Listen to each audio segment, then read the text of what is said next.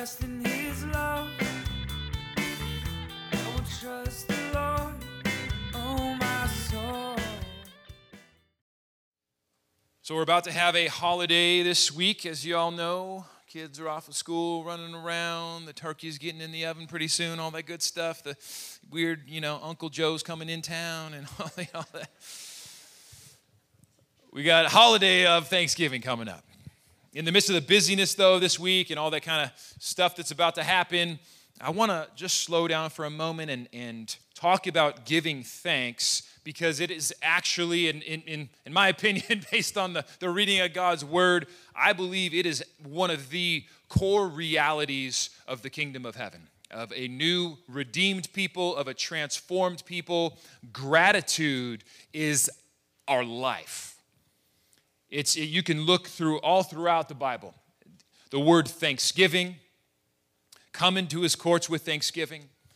The word give thanks, the word gratitude. It's just absolutely all over the place. One nice and easy one from Colossians 3:17 says, whatever you do in word or deed, do everything in the name of the Lord Jesus, giving thanks to God.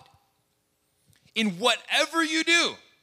This is just life. This is life as a follower of Jesus, life in God's kingdom, life living under the grace of God. Whatever you do, as you do it, you're giving thanks.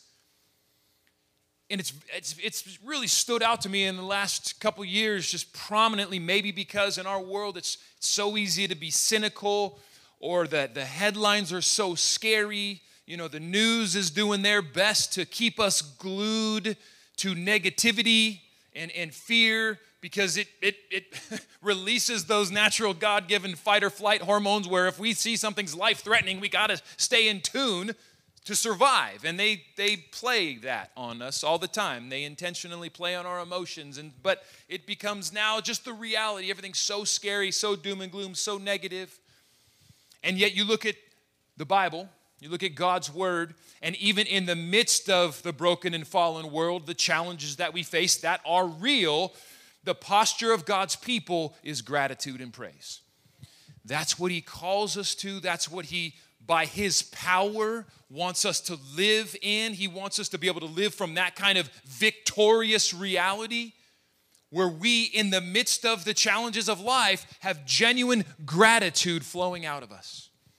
As I was meeting with some of our leaders this week on Tuesday, it was just on my heart, this picture of hope flowing out, and where in Romans 15, Paul prays that we would be people abounding in hope, and that in some senses, if you have that, you're ready to lead, because this world is so lacking in hope. And similarly, in gratitude. If we have gratitude, if we can wake up and genuinely have hope for the future because of Jesus, and then a gratitude to speak about who God is, what he's done, and what we know he's going to do, that's where hope and gratitude come together. Man, we have an awful lot of good news to share with the world. Because those things, having them genuinely, are a hard currency to come by right now.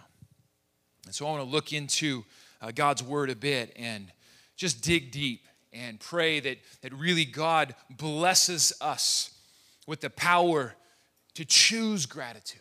And we're going to close our time taking communion together as a church family, and really focusing this taking of the Lord's Supper on the gratitude that should be coming from that. So I want to take us real quick to a Harvard Medical School definition of gratitude. That to me gets to the root of why gratitude's so important in life.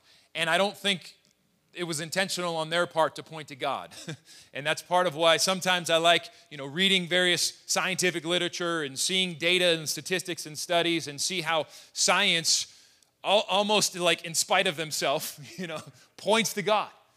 And this is one of those places where it does that. But if you want to talk science actually for a moment, and how even on gratitude and how it points to God, just look up the power of gratitude. Look what it does to your brain. Even on a scientific level, the studies that are coming out on, as they can, measure these things now, it's amazing the way that God has created us, and how gratitude is so good for the soul. It reduces cortisol when you practice giving thanks for things in your life. It reduces cortisol, which is like the stress, anxiety, depression hormone. So it literally, from a physical standpoint, it shuts off the hormone. Like the more gratitude that's practiced, the dopamine and serotonin, those are the happy, feel-good hormones that God has given us, so we don't need to look at them as bad things. It's just scientists discover the way God created us, and then they take all the credit like they're smart. It's like, you're just telling us how God made us. Like, wow. It's like, so give God glory, and yeah, that's cool. But anyways, those are the serotonin, dopamine, those are the happy hormones that get released when we give thanks. So, and then as we give thanks, the anxiety, depression, and despair hormones literally like get shut off like a faucet. And so it's an amazing thing. It's like, it's all throughout God's word, which doesn't talk about the science on that level, didn't have the names of the hormones back then or whatever, but you can see like the word of God is the best medicine. Like God's ways for us are the best medicine. They may not have the same scientific names, but the Word of God teaches us the way to live that is for optimal health. And so it's a beautiful thing. Fast forward now to this Harvard definition of gratitude. The word gratitude is derived from the Latin word gratia, which means grace. With gratitude, people acknowledge the goodness in their lives. In the process, people usually recognize that the source of that goodness lies at least partially outside of themselves. And I love that. Gratitude is the word rooted in grace, and now we're starting to get into the biblical world, and grace is the recognition of undeserved goodness. And this, Harvard definition kind of starts to go in that direction. With gratitude, people usually start to recognize that some of the goodness is at least partially credit to outside forces. So they're kind of getting down the road of exactly what the Bible says in James 1:16 and 17, which is this: don't be deceived, my dear brothers and sisters. Every good and perfect gift is from above. I like to retranslate that for myself and just say, everything good in life is a gift from our Heavenly Father. Every good and perfect gift is from above, coming down from the Father of heavenly lights, who does not change like shifting shadows. Every good thing we have in life is a gift from God, period. That's a biblical Christian worldview. In other words, we live and move and have our being by grace. If you have something good in your life, it's grace. It's a good gift from your Heavenly Father.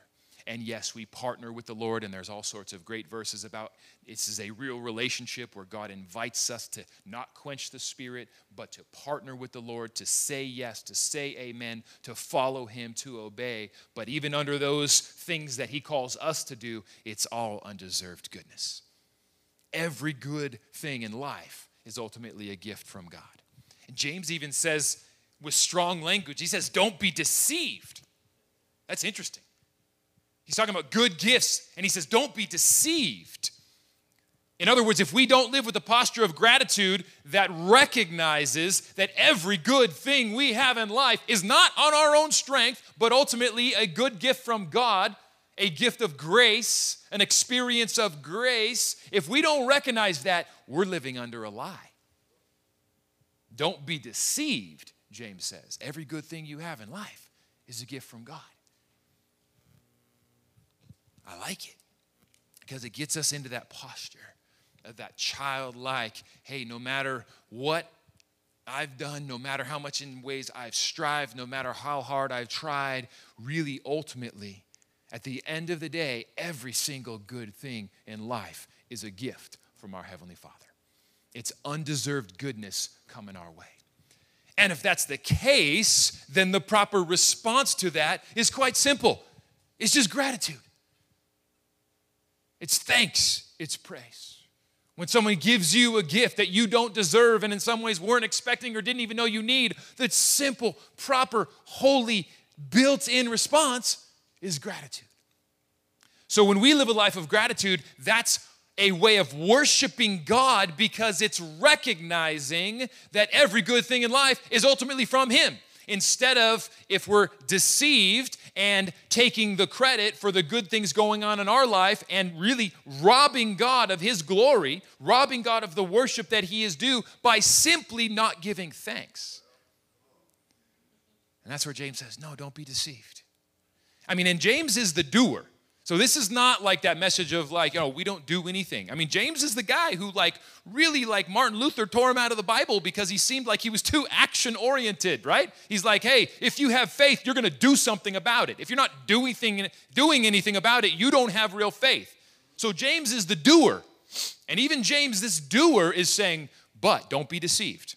Every good thing happening in your life is ultimately a gift of grace. And we worship God by recognizing that in everything we do, as Colossians says.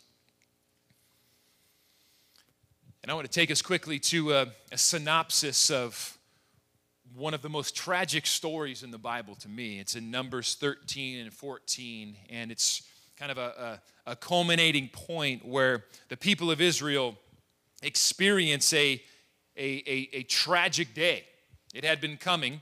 But it's the place where God ultimately said,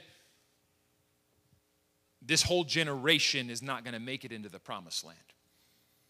And so it's one of the most tragic passages in the Bible. I mean, this is where, right out of Exodus, God had heard the cries of His people. He had seen the oppression. He was absolutely not okay with it. And so He rescued His people from slavery in Egypt. This is like the defining act that created the people of Israel as a group, as God's chosen people. I mean, yes, the promises went back generations, but this is where it was like now the people had grown from these, from Abraham, Isaac, and Jacob, and then they ended up in Egypt, and now the time has come to call the people out, to free them from slavery, and call this God's chosen people, through whom He is going to make His glory known to the nations. And so God has done these signs, these wonders, these amazing things. And the tragedy of it all is from the very beginning, even after the first miracle, they're grumbling. And in weird ways, we look at it, it's like, oh man, that's weird. They're asking to go back to Egypt. Like God just performed like 10 miracles to set you free, and now you're on the brink of, the Red Sea, and the posture of the people, it's like, oh, thanks God, you brought us out here to die. I mean, but it was like, we read it, it's like God just performed 10 miracles. He sent 10 plagues. He did miraculous signs and wonders. He showed His power and glory, and you're like in the honeymoon trip out, and you're like, oh, thanks God, you want to kill us, don't you? And we look at that, we're like, oh, little faith. But that's where, it's Corinthians says, Paul says, hey, these are here to teach us. They're here to warn us. They're here to show us, because we've got the same weakness inside of us to depend on ourselves, to see even things God has done and forget what God has done and focus on the problem at hand. And instead of living a life of gratitude because of what He's already done, we focus on the problems and we turn to grumbling instead of gratitude. And that's ultimately where God said, hey, if you're not going to trust me, I can't give you the promised land. In Numbers 14:11, God says, how long will this people despise me? How long will they not believe in me in spite of all the signs that I have done among them? And then in 14:27, God says, so how long shall this wicked congregation grumble against me? Not one shall come into the land that I swore to make them dwell. And so there's this connection between the lack of gratitude and God saying the real root of the problem is you don't believe in me. In spite of all that I've done, your lack of gratitude is showing actually you don't believe in me. You're despising me. And in radical contrast to them, Caleb and Joshua were some of the only people that had a different response. And then God said, hey, you two get to go into the promised land. When they were on the brink, and God's showing His grace and still giving them options. I mean, ultimately, part of the way I see it is they didn't want to go into the promised land. The 12 spies were sent. 10 came back, gave a bad report. And it says the whole crowd, the whole group, the whole assembly started grumbling against God and Moses with the same old tired tune of like, oh, you brought us out here to die. We don't want to go in there. They're too big. They're too strong. We're like grasshoppers compared to them. Numbers 13:30, Caleb quieted the people before Moses and says, let us go up at once and occupy it, for we are well able to overcome it. I want to point out the contrast here. Look at this between the whole rest of the group, the whole family, the whole congregation, and the 10 spies that went versus Caleb and Joshua. There's a completely different experience, but in the natural, it doesn't make sense. Caleb and Joshua have this posture like James 1:17 that says, hey, everything good in life is a gift from God. And that they know they live dependent on God's power. They've seen God do it before, so they trust he'll do it again. So they say, hey, we are able to overcome. Because they recognize God has been with them the whole time in miracles and provision and grace and power and signs and wonders.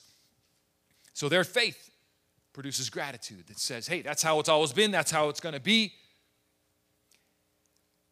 And yet we see in this story two groups of people that have the same history with God. So you got Caleb and Joshua, and then unfortunately everybody else. The same history with God, the same present challenges that they're facing, and yet they're experiencing life from a vastly different perspective. One is grateful, one is hopeful, one is feeling blessed based on what God has done. The other is hopeless, despairing, and grumbling. But what's wild to me is they have experienced the exact same things in life. And that's where, for us, the choice and the challenge comes in. We all have a choice on where we will allow our minds to dwell. What we choose to focus on will become our biggest reality. I mean, it's this fascinating story. These people experienced the same exact things. And yet, one group's response is grumbling, despair, hopelessness. Another group's is confidence, joy, gratitude, and hope from the same circumstances. Gratitude becomes grumbling, focusing on the problems, focusing on what we don't yet have, becomes this very unfruitful exercise that in its most toxic form keeps us from recognizing the grace that's all around us. We're swimming in grace. I mean, every breath in our lungs, every heart beat, every time we are able to experience anything good in life is ultimately rooted in the cross of Christ, who purchased for us every good blessing in life and up into eternity. We as Christians, more than anyone on the planet, should be able to declare and feel and know and respond with gratitude that we are living a life of undeserved goodness. It's all grace. But this story illustrates that we have a lot of power to choose what to focus on, because the Israelites were experiencing grace as well. I mean, signs and wonders. And for most of them, it's like these are signs and wonders that are more outlandish and awesome than any of us have ever probably laid eyes on in person, right? That was tons of grace. And yet the Caleb and Joshua contrast versus the rest of the people show us that God has also given us a choice to what are we going to focus on. So I would argue that gratitude is a very critical spiritual discipline.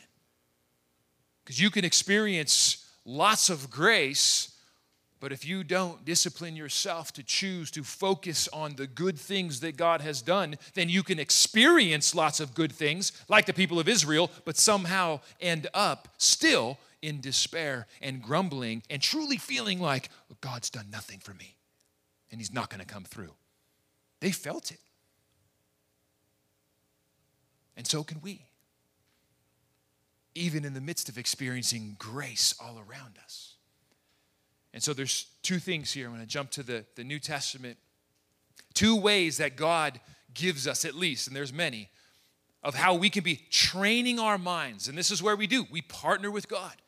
God calls us to train ourselves, train our minds, of course, with his Holy Spirit's help. But our choice on training our minds to focus on gratitude. There's two things here we'll look at and we'll be done. Number one is we practice taking negative thoughts captive. A way to train our minds towards gratitude is to do what God's word says in taking negative thoughts captive. Let's read the word here. 2 Corinthians 10, 4-6.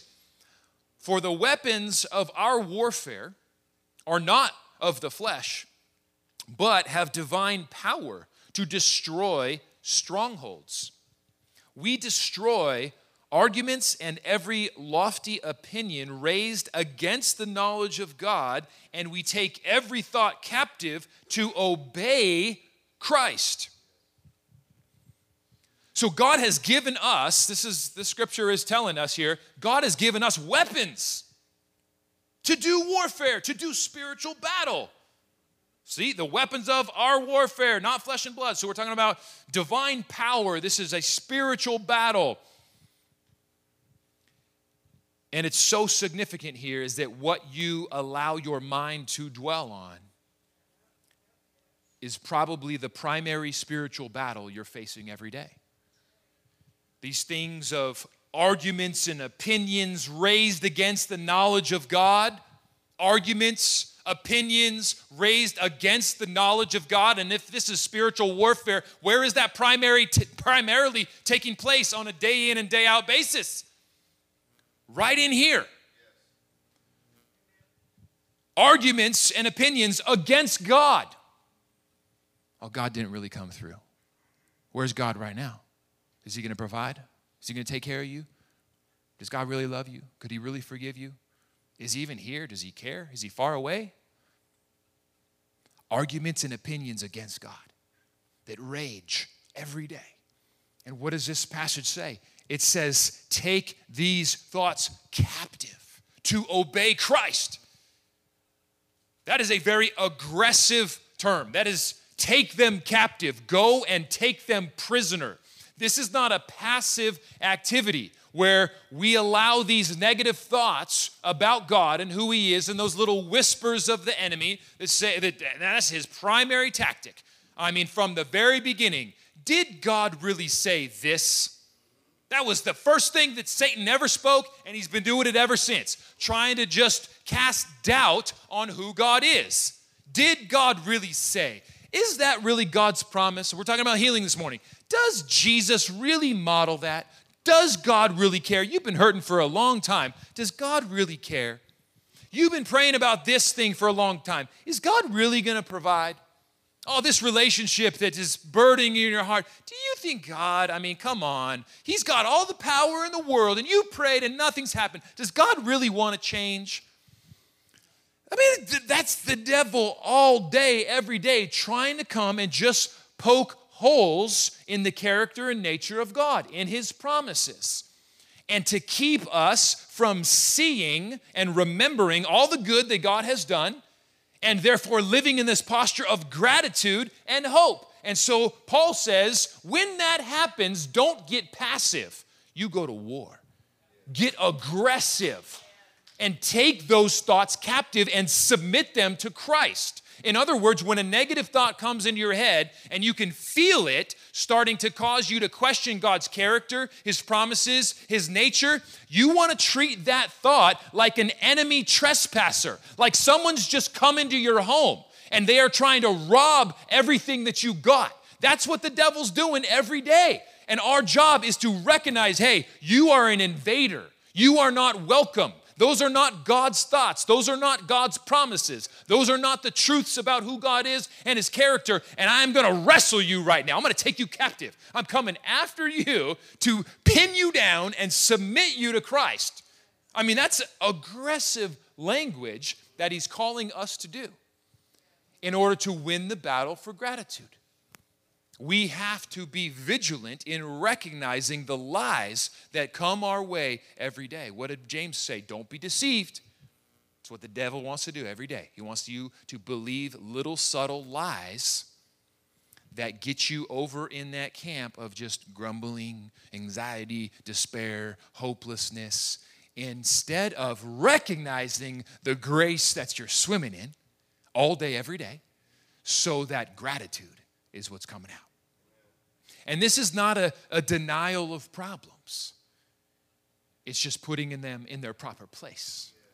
It's submitting them to Christ. And it's living in the posture that, as the victorious mindset of a believer, Christ went to the cross to give to us. Luke 12:32, fear not, little flock. It is your Father's good pleasure to give you his whole kingdom. That's the heart and nature of God. That, to me, that trumps everything. That's all we need to know. We wake up in the morning and there is hope and there is gratitude. Why? Because Jesus, who went to the cross for this truth, lived, died, resurrected to prove that it's real, says it makes the Father in heaven, our Father, happy to give us his entire kingdom. That's all I need to know. Every single day to have a good day. I'm serious. Let's break it down and get simple sometimes. That's one of my verses. I don't know. You got your 1, 2, 3, 4, 5 verses that you've encountered this about the nature of God, and they are just the bread that you live on? Because you're living on some kind of bread. It might be the bread of anxious toil, like Jesus said. It's the bread of the lies of the enemy. It's the bread of the intentional hopelessness of the news. We're all feeding on something. And in this passage, Paul says, get aggressive and fight those enemy invaders and submit them to Christ. And to finish on the positive note, number 2 here is, as you submit every negative thought to Christ, you take it captive and say, no, you're an enemy invader. If it's going to keep me from gratitude, if it's going to keep me from trusting God, if it's going to keep me from praise today, if it's going to keep me from having genuine hope that God, it makes the Father happy to give me more of his kingdom today, any of that stuff, I'm going to pin it down. I'm going to give it to Jesus for him to beat it into submission and say, no, I went to the cross to destroy these lies. And then now that the negativity's gone, where do I put my focus? And very famous verse, for good reason. Philippians 4:8, we practice dwelling on the good. Whatever is true, whatever is noble, whatever is just, whatever is pure, whatever is lovely, whatever is commendable, if there's any excellence, anything worthy of praise, think about these things. Here's where the battle's at. Think. This is our choice. That's why it's in there. If it wasn't our choice, he wouldn't write it. If we were just robots that woke up of God's sovereign, do what you want to do today, then there wouldn't be verses like, hey, you, take those thoughts captive. Hey, you, dwell on good things. This is where we get to play a part in the genuine relationship we have with God, what we choose to focus on. What we choose to focus on, like the Israelites, becomes more and more of our experienced reality with God. This verse where it says, think about these things, the word literally means live here. It means dwell, live. I love it. You have the choice of where your mind is going to live. Now, the Holy Spirit empowers us, and that's part of what we can pray. Holy Spirit, renew my mind. Holy Spirit, help me dwell in these places. But the call from God, the invitation is live here. Whatever is good, live here. And don't take vacations. Just live here.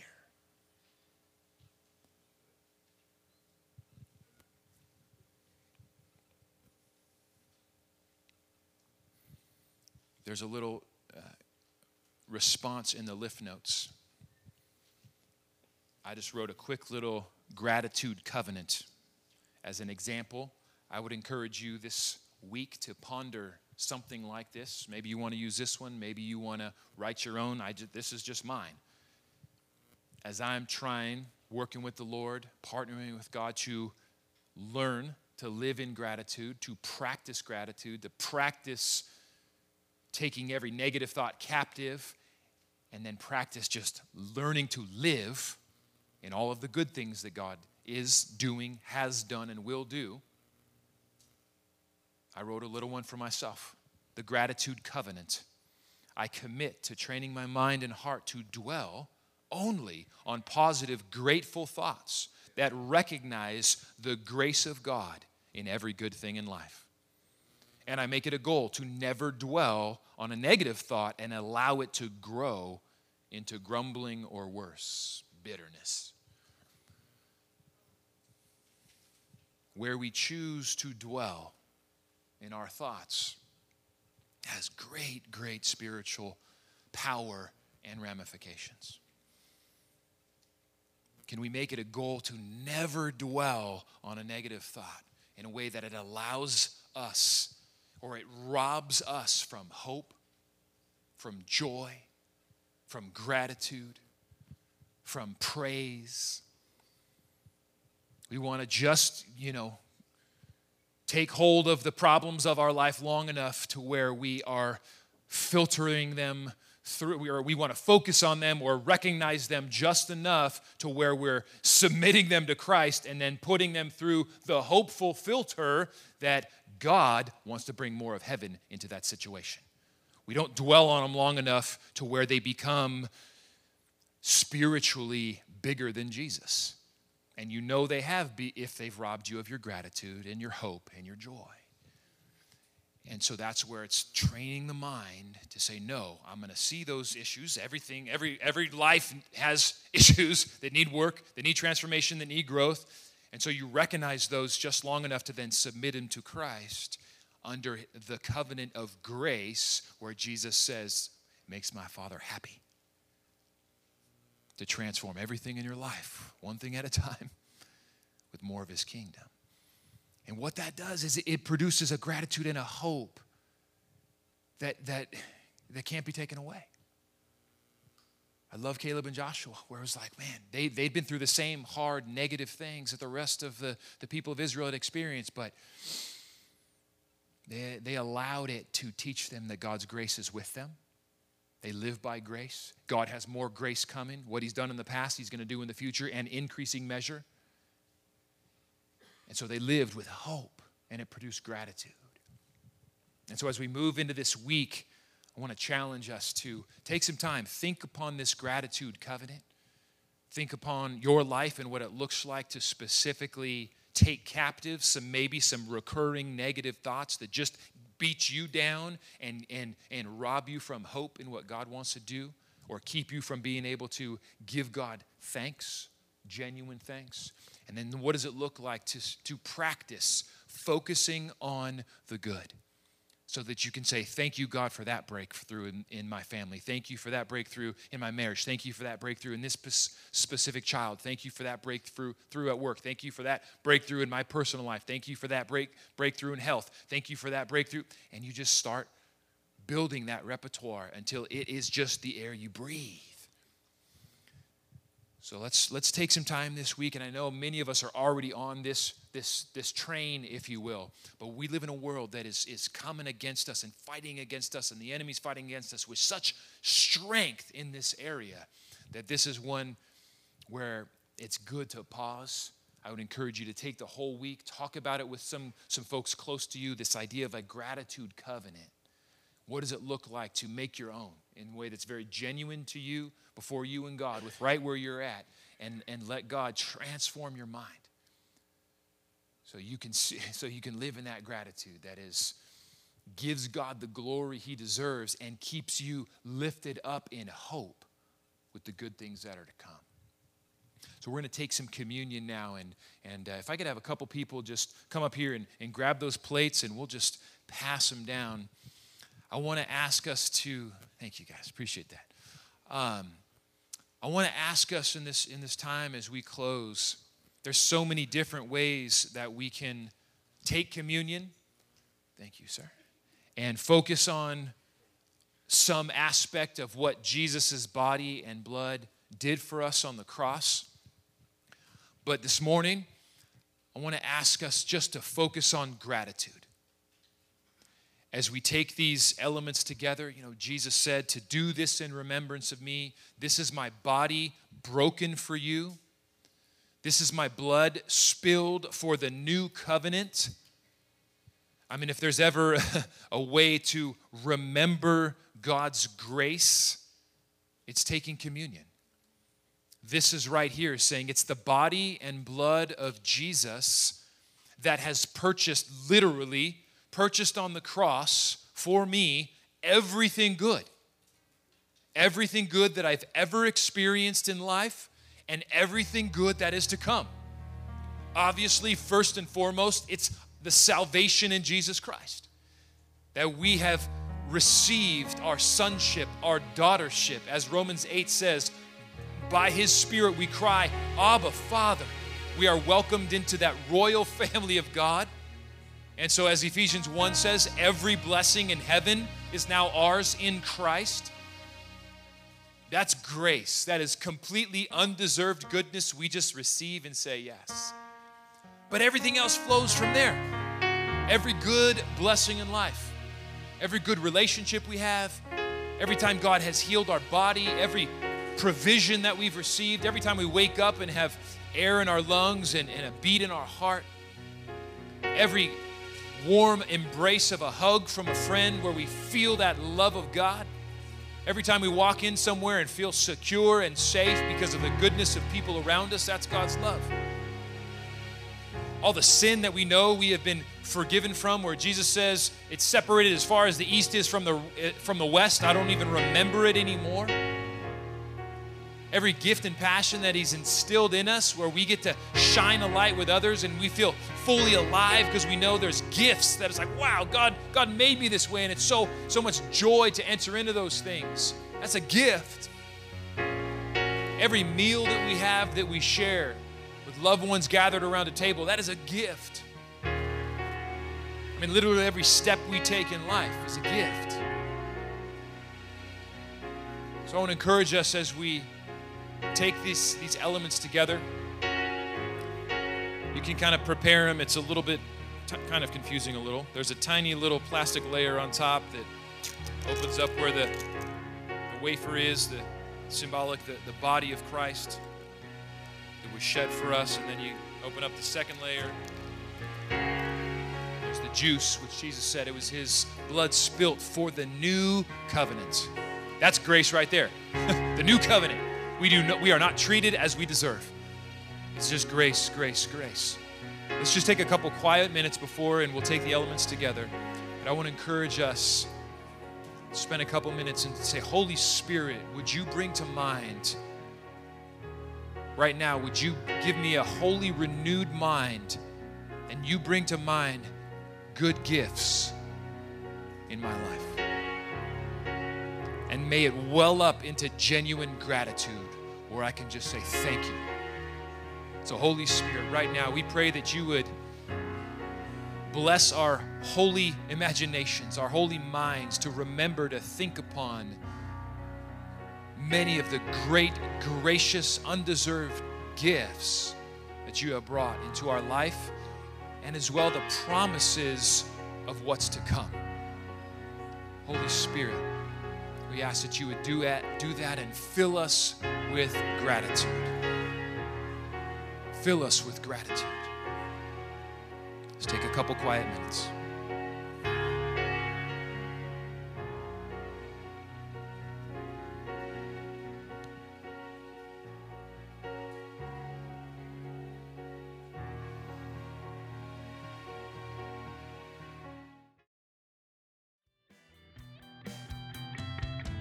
I will sing a new song. I will sing a new